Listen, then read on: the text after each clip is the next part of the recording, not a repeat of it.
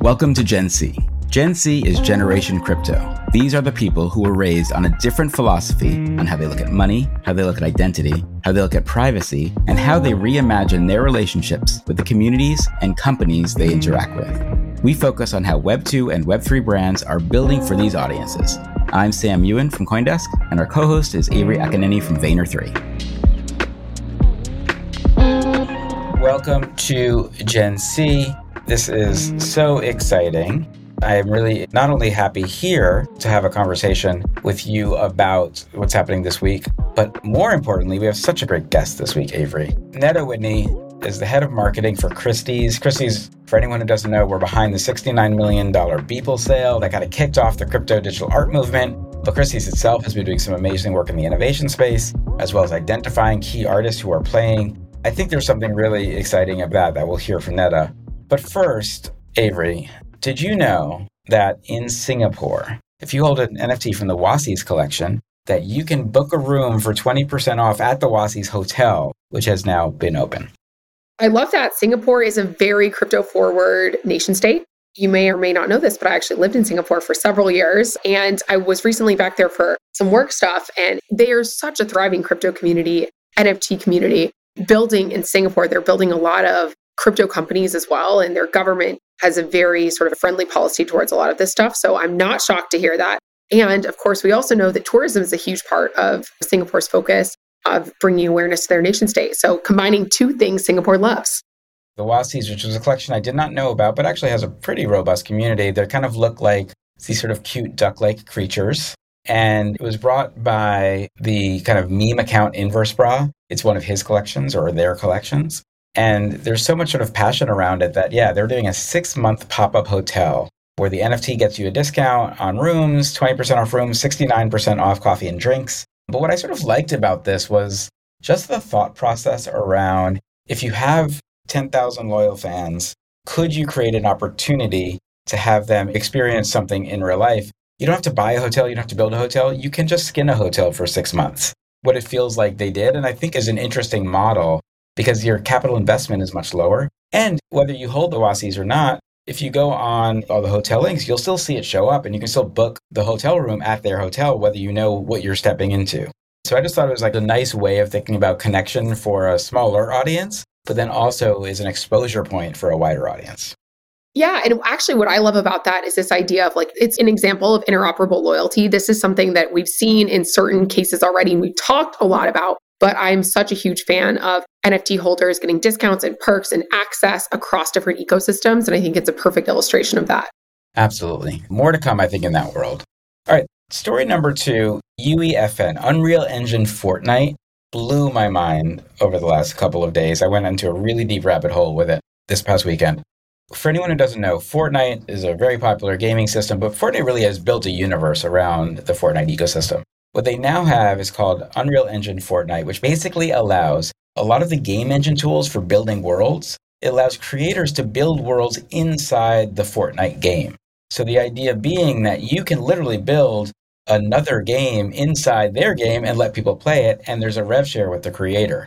What I thought was really interesting about this from the perspective of the NFT ecosystem and the digital asset ecosystem was the idea that you could, from everything from someone recreated one of Grant Riven-Yun's NFTs, he's an architectural designer, very popular NFT artist, someone rebuilt one of his worlds, but also with a platform like Mona, the Monaverse, which is a kind of its own sort of metaverse play, you could mint your world and then port that whole world that you just minted from Mona into Fortnite and let people play there.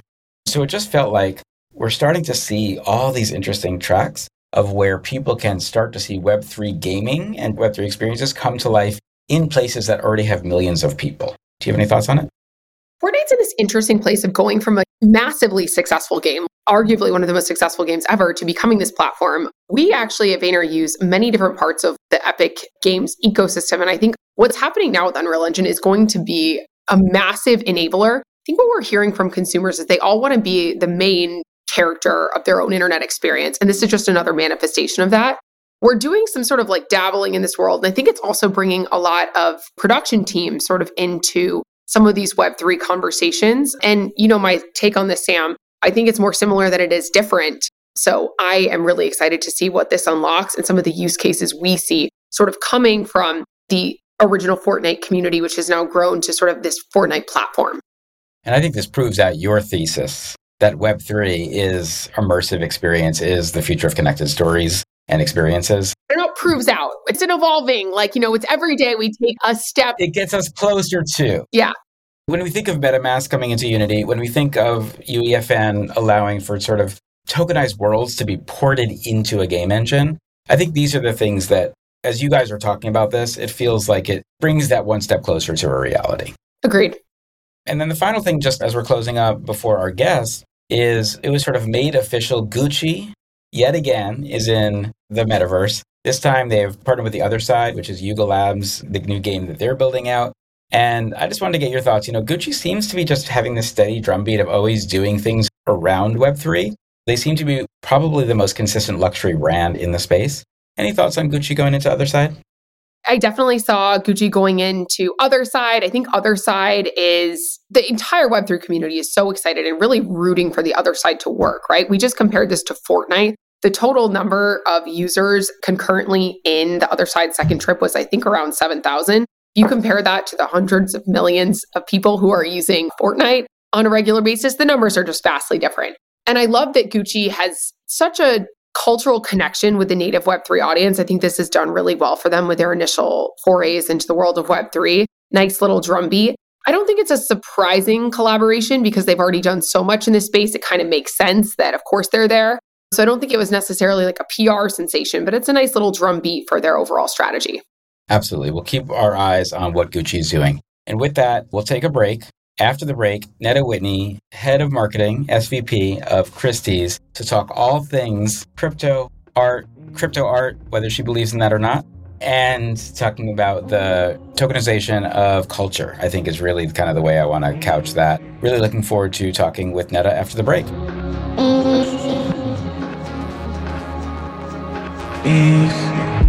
Join CoinDesk's Consensus 2023, where Web3 meets IRL, happening April 26th through 28th in Austin, Texas. Consensus is the industry's only event bringing together all sides of crypto, Web3, and the metaverse. Immerse yourself in all that blockchain technology has to offer marketers, advertisers, brand leaders, creators, builders, founders, entrepreneurs, and more. Use code GENC to get 15% off your pass. Visit coindesk.com/consensus or check the link in the show notes. Neda, thank you so much for being with us today on Generation C. You're a guest that I've been wanting to have on since we launched this podcast, so I really appreciate you taking the time to be here. My pleasure. Excited to speak with you guys. Tell me a little bit about you, how you got into the marketing world, how you got into the art world, and most recently, how you got into your role leading marketing at Christie's as the SVP and head of all things marketing. I've loved marketing for a really long time, and I started my marketing journey right out of college. I thought for about 20 seconds I was going to be in law, and I worked at a corporate finance law firm and quickly realized that was not the journey that my life was going to take. And then got into marketing. And I spent 20 years working agency side at agencies in New York, San Francisco, Paris, and London, all different kinds of agencies. I worked in luxury and fashion PR. I worked in multicultural marketing. I worked at branding agencies like Interbrand. And then I spent the last 10 years of my career at digital first agencies like RGA and Huge, really honing that kind of 360 user first craft. And it was amazing. And I got to work on so many cool clients. I got to work on everything from the Tiffany and the Gucci's of the world to Planned Parenthood and Uber and Amazon and ESPN and Verizon. And it was some of the most exciting work that I've done in my career. But while I loved being agency side, and I feel like you're always surrounded by such smart, amazing people that constantly keep you on your toes, it's always like you're this SWAT team that parachutes in and deals with this mega hard problem and then delivers a solution and kind of never sees the work again, especially as agencies go more of a project to project model versus an agency of record model, which is, in the past 5 years, at least certainly the trend. And I was really hungering to own something top to tail, to really take a brand and be responsible for that brand's journey in the world, good, bad, and ugly, to put campaigns out in the world, to learn from them, to iterate from them, to grow the brand in different directions with different audiences. And I knew that I wanted to go client side and do that. And I also knew that I'm a very particular person with particular tastes. And so in order to wake up every morning and be super excited about the journey ahead of me, it needed to be a brand where I could get excited about that brand every single day. And anyone who knows me knows that there is a very small set of brands that would fit that bill. And I am a person who loves luxury. I'm a person who loves fashion. I like shiny things. And when Christie's called, it seemed like a pretty clear fit. Not a clear fit because I was an art person, but a clear fit because they sold things that I was like, this is so cool. Like, who's not going to wake up and be excited to market a Picasso or a dinosaur or Shakespeare's first folio or the largest diamond in the world? It's just a gift every time we land an object, and each one of those objects has an amazing story behind it. And marketers are, if nothing else, storytellers, and that's what we're passionate about in our craft. So that was really exciting. And then it was 2021, and we probably are still, but I like to say we're, hoping that I'm manifesting the end of COVID somehow, in COVID. And we were taking this brand that was a very IRL brand where people came into auction rooms to raise a paddle and bid on a piece of artwork, where people came into galleries to experience the view of these $1 million objects in person, where the experience was really such a large percentage of the brand DNA. And we had to quickly pivot and translate that experience into a digital manifestation. And as a marketer, that is an incredible challenge. And it's super exciting to figure out, how do you translate that in a way where the aesthetic isn't lost, where the brand DNA isn't lost, where people who may not be sophisticated digital first users feel like this is something that they can still participate in, where it doesn't feel like it's a blocker now to their experience, where you are creating digital as an additive component to the experience. And as we transition out of COVID, where that entire experience continues to optimize and iterate for the best. And that was also a gift. So I was like, check, check, check. This has all these amazing pieces that I'm just so excited to participate in. And I took the role at Christie's. And already on paper, I was like, this is really exciting. A lot of big challenges. And then lo and behold, 3 months in, we sold an NFT. And it was not, in fact, our first NFT. Everyone says, you sold your first NFT with Beeple. We did not sell our first NFT with Beeple. Our first NFT was a few months before with an artist named Robert Alice. But we sold what felt like the NFT heard around the world with Beeple. It sold for $69.3 million. If anyone at Christie's tells you that they had that number on the dartboard, they are lying. They did not. We all had high hopes, but I don't think any of us had hopes quite so high. We all really wanted to make this a moment, but we didn't know how big the moment was going to be. And then NFTs took off and gave me yet another opportunity and challenge to sink my teeth into. Wow, what an incredible career in marketing. The magic of an agency is so real. I'm actually at our headquarters in Hudson Yards today, and like everybody's buzzing. There's just no place like an agency where anything is possible. Any idea can happen. Anything can turn on a dime. And I've always really liked you. And I bet it's because there's that agency vibe. But I want to, unpack something that I think our listeners will be curious about. You mentioned you sell everything from dinosaurs to Picassos to NFTs. How does Christie's business model work? And what's your sort of role in helping them market all of the different incredible things that Christie sells? Because I'm always shocked at just the variety and diversity and depth of the catalog and how the business works. I think telegraphically, people think Christie's equals art auction house, right? You think of those big moments when we sold the Salvador Mundi for over $400 million, or just the big Monets and paintings on the wall. But we have a huge depth and breadth of items. It's kind of, the business is broken up into what we call clusters. So arguably the largest and most well-known cluster is our 20th and 21st century art. So that's everything from, Warhol, Basquiat, Cecily Brown, Frankenthaler, to Monet, Manet, Picasso, all these artists that you see in textbooks, right? Van Gogh, everyone else. And that is a huge piece of what we do. We also have a big cluster called Asian art, and that is Chinese art, Japanese art, Korean art, Southeast Asian art, Islamic art. That is, we just ended our Asian week, which is a huge banner week for us here, where we sell everything from Asian antiquities. We sell Buddhas, we sell jade, we sell a lot of beautiful items. We have luxury as a cluster, and within luxury falls rare wines and spirits. You have sneakers, you have handbags, you have huge, magnificent jewels. You have costume jewelry like Van Cleef and Arpels that's vintage. Sometimes you have really cool skate decks designed by different artists through different periods.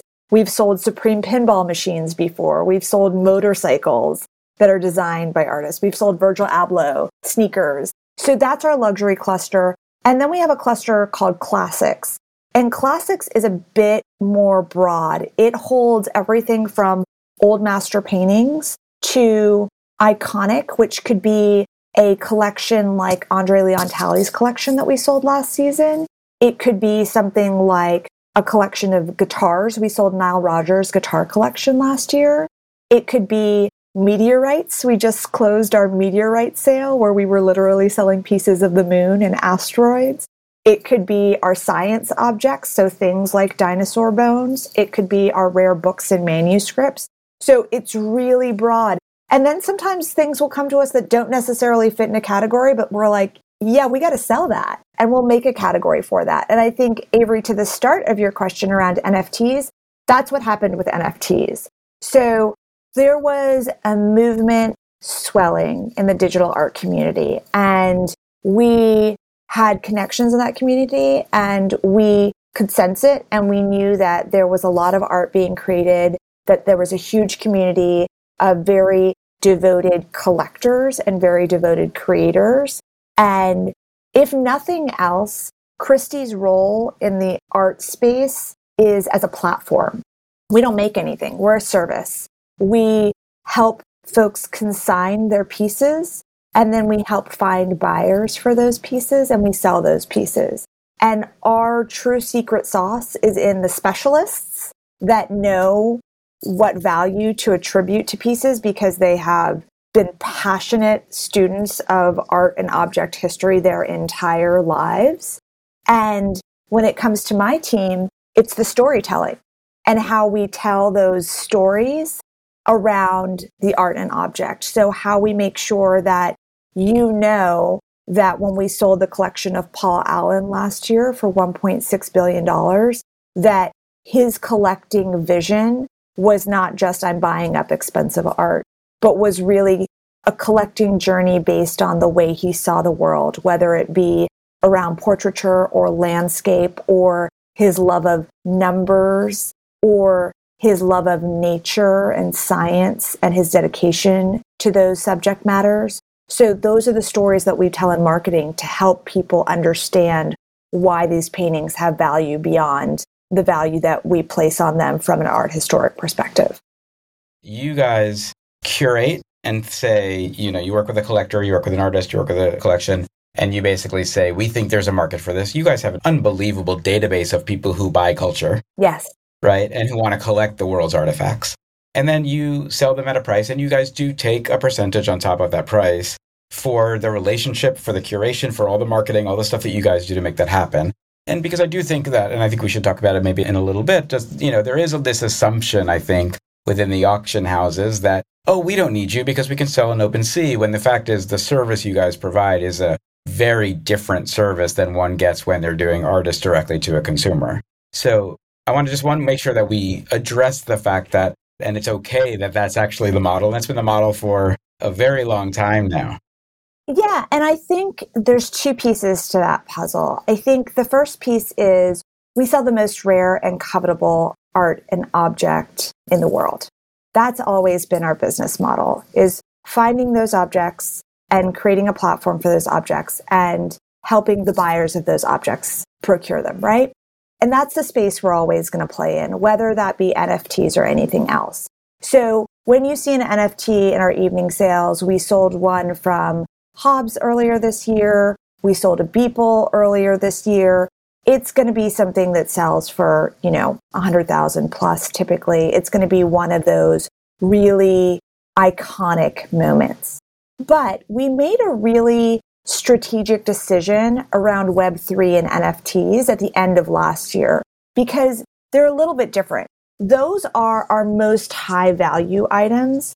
We do have a Web3 presence called Christie's 3.0, which we developed. We were the first auction house to go on chain at the end of last year, which we developed specifically to be able to sell things that were not at the $100,000 level, but maybe at the thousands of dollar level, still highly tightly curated. We're not doing hundreds of NFTs a day or an hour like an OpenSea. We probably have a sale a quarter or a month at the maximum, but we wanted to make it a little bit more accessible to give artists that platform through Christie's. So I think that is one way that we really shifted our model to match the NFT model to make it a bit more accessible for NFT artists.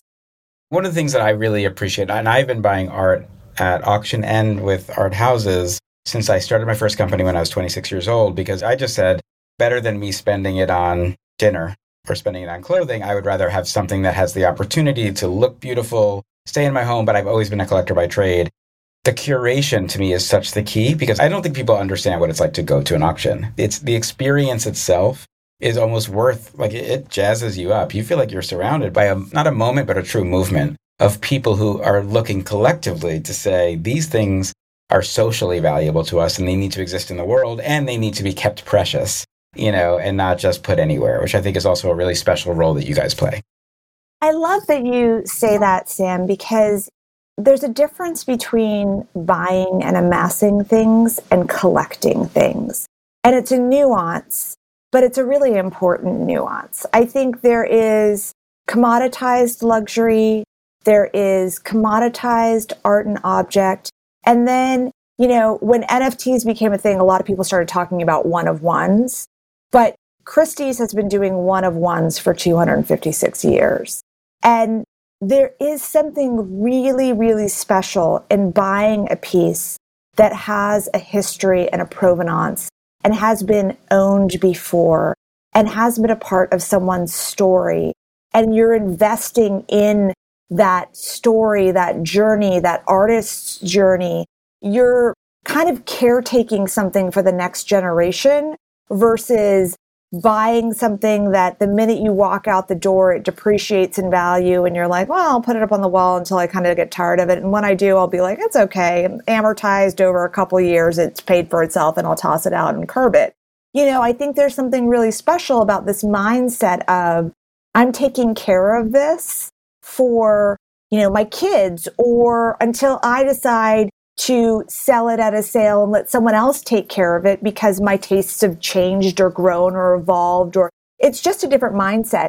And I do think we are seeing that mindset start to be adopted by younger and younger generations that really see the value in having pieces, whether they're on the wall or on your body or in your home or wherever they may live, that say more about yourself than I bought the same thing everyone else did because an ad told me it was cool.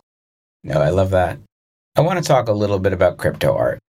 The elements of this sort of crypto art movement, what are you seeing that is, and why should people pay attention to it? So I think first, let's pause on the word crypto art. I think one of the disservices that was done potentially when we sold the Beeple was that every single term that was talked about in that moment in time got jumbled into a big ball and is used interchangeably. Crypto, NFT, blockchain, digital, non-fungible, they're all one big interchangeable word, and they're not actually the same thing. So I personally, the word crypto art makes me itchy. I think there's digital art, there's generative art, there's art created with pixels, but I think crypto is a financial term. It is a way that you invest money or purchase things. You don't make or paint things with crypto, in my personal opinion. I've been on so many panels and in so many discussions where I have to tell people NFTs aren't all art. NFTs can be a lot of different things. Like, I can't wait to NFT my COVID vaccination card and my marriage certificate and my social security card and everything that's in that drawer of papers that I constantly rifle through and hope it's still sitting in there. Because if it's not, I have to go to a bureau somewhere downtown and stand in line. Those are all things that can live on the blockchain and be NFT'd, and they're certainly not art. And so I think the conflation of these terms is a little bit what happened because it all sprawled so quickly. But I think back to your question about art, there's a lot of different ways that this art is manifesting itself, whether it's via a creator expressing themselves with a palette that involves pixels, or via some of the generative art forms where people are using AI to create art, the chromies, the squiggles, the other things that have been very kind of successful in their own right. Again, we sold Hobbes Fidenza, that was generative art earlier this year. It sold for £358,000 in London.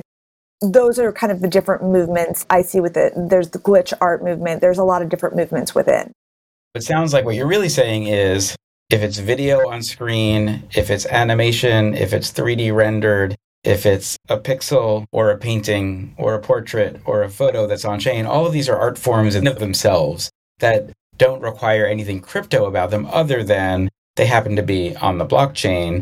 But the blockchain is just really a medium for provenance and sort of originality, as opposed to, when we say crypto art, and I understand people want to say it sometimes because they like to feel like they're part of the crypto art club, but that really it's every one of the art forms within the NFT side of art, because I hear you, is an art form that exists independent of the blockchain still. That's right. Much more eloquently said. You mentioned AI, and, I think we've seen the exponential progress of AI in the context of sort of visual and artistry. Just a few days ago, people thought that the Pope in a puffer was a real photo. We, of course, know now that this was done through Midjourney, which is an AI tool for visualization that has incredible photorealistic capabilities. So, Neda, as someone who spends all day, every day thinking about new formats of valuable collectibles, what's your take on what you're seeing in this world of AI? And could you ever see a future where Christie's is doing a special collection that's by Midjourney or by OpenAI or by DALL-E 2? Do you see that as a potential? I mean, listen, I fall down those rabbit holes daily. I think it's so cool what people are able to do with AI. I think it's fun, it's creative. I'm not an incredibly artistic person. My art is my words, and my art is probably my fashion canvas. But it's giving those of us who didn't have that artistic canvas a canvas, which is really exciting. I do think, though, there are some murky waters around IP and how these images are coming together, the scraping of the internet for all images without anyone's consent to what images the tool is using to learn and train does give me pause. And especially in a space where we work so hard at Christie's to ensure the provenance of our pieces and to attribute every piece to the original artist. So I love what it's doing, and I think it's super creative. But until we can get through the hoops of how do we make sure anyone whose art is used in that way is fully aware and fully consents to it, I think there's going to be some major hurdles. My premise is that the next big moment that's going to bring a lot of people and a lot of attention into the NFT world is going to be Web3 gaming. And I could see, and we saw this already a little bit within Fortnite and some other gamings, where some people's skins became very valuable because of what those players were doing. Is there a future where you guys are selling a character who's the most accomplished character in, whether it's Yuga Labs Dookie Dash or it's the next Red Dead Redemption, Like, do you see that as an opportunity in the future? I see that as a very edge case opportunity for Christie's. Listen, I think we do a lot digitally. We've got VR, we've got AR, we've got NFTs. I think there are probably a lot of brands that are better suited towards that use case than Christie's is. I'm not saying no, but I don't see it as an immediate use case for us. But I do see it, as you stated, Sam, as the next frontier for Web3. I think we've seen in certainly the past couple of months a shedding of skin around the brands, the platforms, the places that folks really think placing their bets on NFTs were the right move, whether it was Disney or Instagram or, Gucci doubling down with Robert Dreyfus's role. I think a lot of places are starting to really think, like, is this the future I thought it was going to be? And how am I going to be smart and strategic about it? I have always thought gaming was a direct use case because the behavior is there, and brands that have ventured in there have been pretty successful out the gate with it. So I think there's definitely a direct path into Web3 and NFTs adoption in gaming. I just don't know that it's the direct path for the Christie's brand. Yeah, well, thank you for that sort of candorous response. I think it's something that a lot of listeners are probably curious about, thinking about. I know constantly at Vayner, we're always looking to adapt what's working now, what's working today, what's working tomorrow, because we all know what worked yesterday won't work tomorrow. So what do you think is sort of most interesting as you consider the future and evolution of sort of blockchain-based art? Like, what are the things that are really catching your eye? What are the rabbit holes you're going down? I would say for me, personally, because I've spent 22 and a half years in marketing and 2.5 years in the art world. So I still, when I think about things as a marketer first. So I'm going to take your question, Avery, and I'm going to actually answer it about what in the NFT space excites me most as a marketer. And the thing that excites me most about NFTs as a marketer is the loyalty play around NFTs. I think what Starbucks is doing, what Nike is doing, what brands are starting to do in thinking about how can you create meaningful one-to-one relationships with clients and consumers in their wallets via an NFT. How can you A/B test offers via an NFT? How can you create tiered structures via an NFT with loyalty programs? That, to me, feels like the next big application of it. I think the art piece is really mercurial. I think, like anything in the art world, one day Warhol sells well, one day Warhol doesn't sell well. One day Christopher Woolmarket is up, one day Christopher Woolmarket is down. I think that's a little bit more temperamental and based on tastes that can't be predicted. I think what we can predict as marketers is user behaviors that are meaningful. And I remember, over the past 2 years, I've had marketers from all walks of life call me and say, hey, you guys at Christie's are doing NFTs. Should my brand do NFTs? And almost exclusively, my answer has been no, because I don't think many brands have been thoughtful about, with the exception of the brands that have worked with Vayner, about how do I make this a value exchange with my client or consumer. I think a lot of brands are myopically focused on how do I make this a PR play for my leadership team. And that's not a recipe for success. I think now there is a construct where you can make it a value exchange. And I think now there's at least a bit more awareness, thanks to some of the work you guys have done with things like, Pepsi and Anheuser-Busch and other things, where people know a little bit enough about NFTs where you can carrot them into an NFT program and then you can keep them there if it's a thoughtful program. And so I think more people are thinking about a roadmap rather than a moment, which is what makes for effective marketing strategy. So that's what I'm really excited about, is seeing how this is going to be the next generation of CRM and loyalty versus just a flash and a plan marketing ploy. Web3 is not a PR play. It's just, we're going to repeat that over and over. Over and over. Everybody needs to hear it. It's so funny. So you mentioned Warhol. I'm going to go somewhere with this, but in late 2021, so I've collected a lot of my life. I have a Warhol trial proof of one of his Kachina dolls. And I put it out to open Twitter and I said, whoever wants to trade me a CryptoPunk for this, I'll do the deal today. No one took me up on it, which I thought was very interesting. And then today I woke up and saw an article that said that 4 Warhols were being tokenized. I think it was like Jane Holzer's collection or something like that. And that's the stuff that actually really worries me. The idea of here's an existing piece that exists in its medium, and now someone bought it and said, hey, we're going to fractionalize this into 1,000 pieces. You get to own the upper left square that's all, magenta. And suddenly you've given yourself the opportunity to say, I own a Warhol, right? Yeah, fractionalization is really tricksy for me. I think that's getting into art as an investment class versus art as the passion of collecting. And I think at Christie's, we're more the latter and less the former. Don't get me wrong, a lot of clients probably come to us because of the investment class piece of it, but we don't do fractional ownership here. And for me personally, I understand the value behind. I would rather own something from our first open sale, which is a sale of newer to market artists that, you've got price points that start in the low thousands.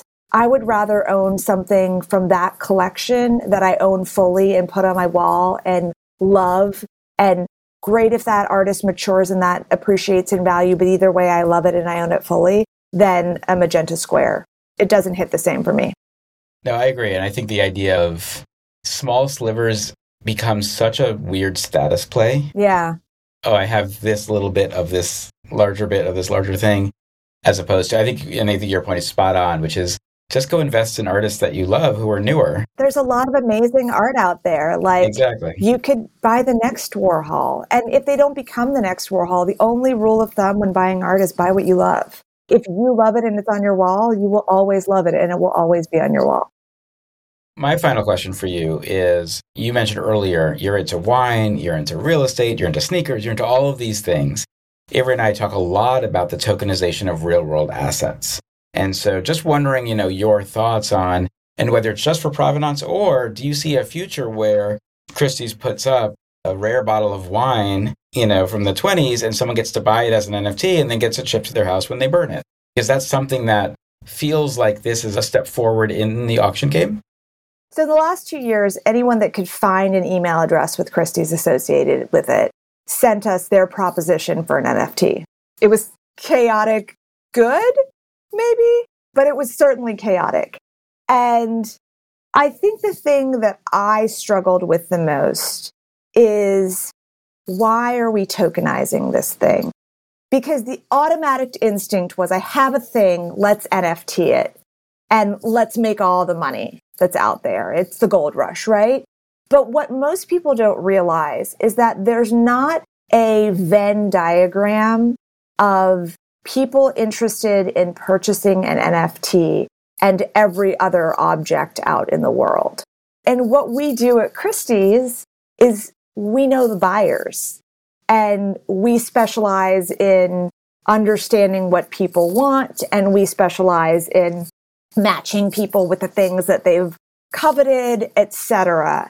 And so, and we got it wrong a couple times. Early on, we had these amazing early Andy Warhol Amiga computer drawings that we were like, well, duh, it's like the OG of digital art. Let's sell them and NFT them.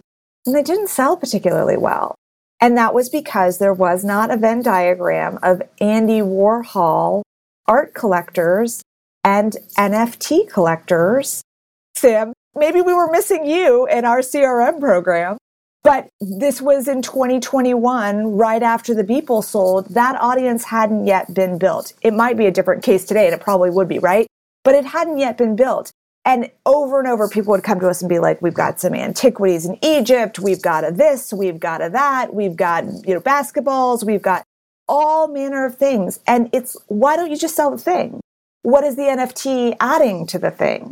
So my answer is, until there is a value behind it, like if there is a true need to establish provenance in a way where the NFT serves as a certificate of authenticity that lives in perpetuity on the blockchain, that makes total sense to me.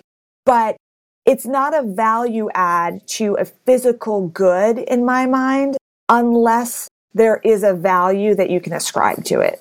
I love that. And I almost miss those emails. I used to get so many, Avery, I have a Picasso and can you NFT it? And then I think we could make millions and do a revenue split. Like those used to be every day. I haven't gotten one of those in weeks. So many Picassos floating around that none of us knew about, right? Like exactly. So many like long lost Picassos that were just randomly ending up in my inbox. I wonder why none of them worked. Yeah.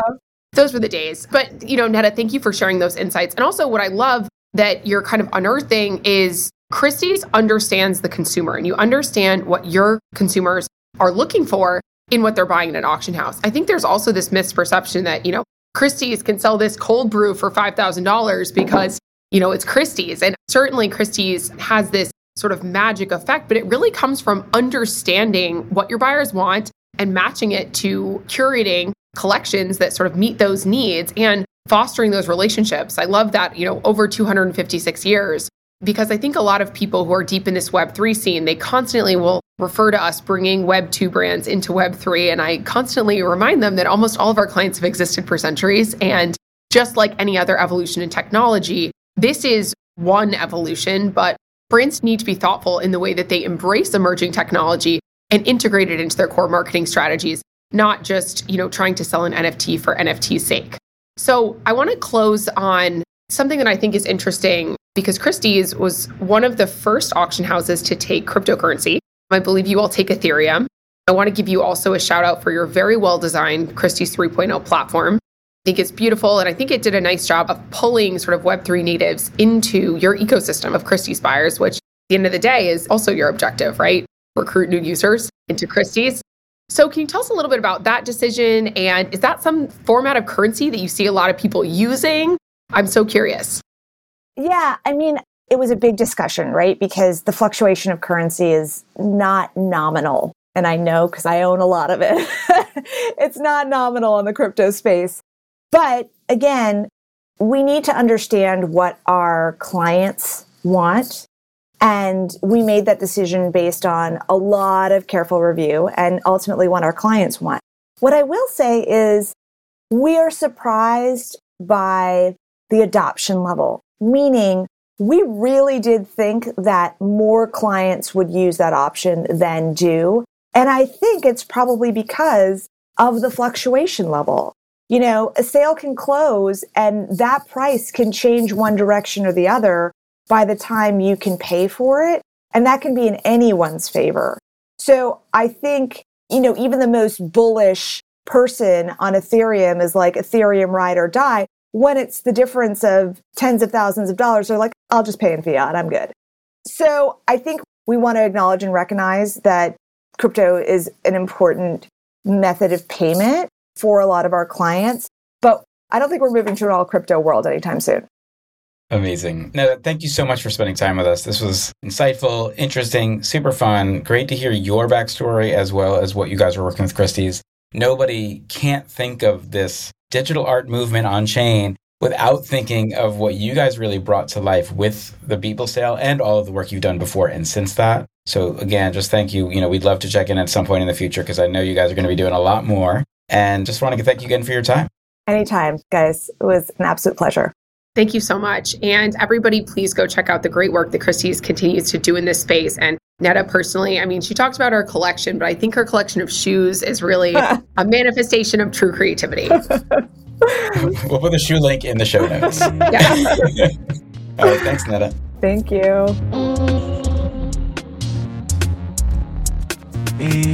Avery, Neda is such a good guest for so many reasons. One, because, talk about just like the fact that they are doing business with blockchain.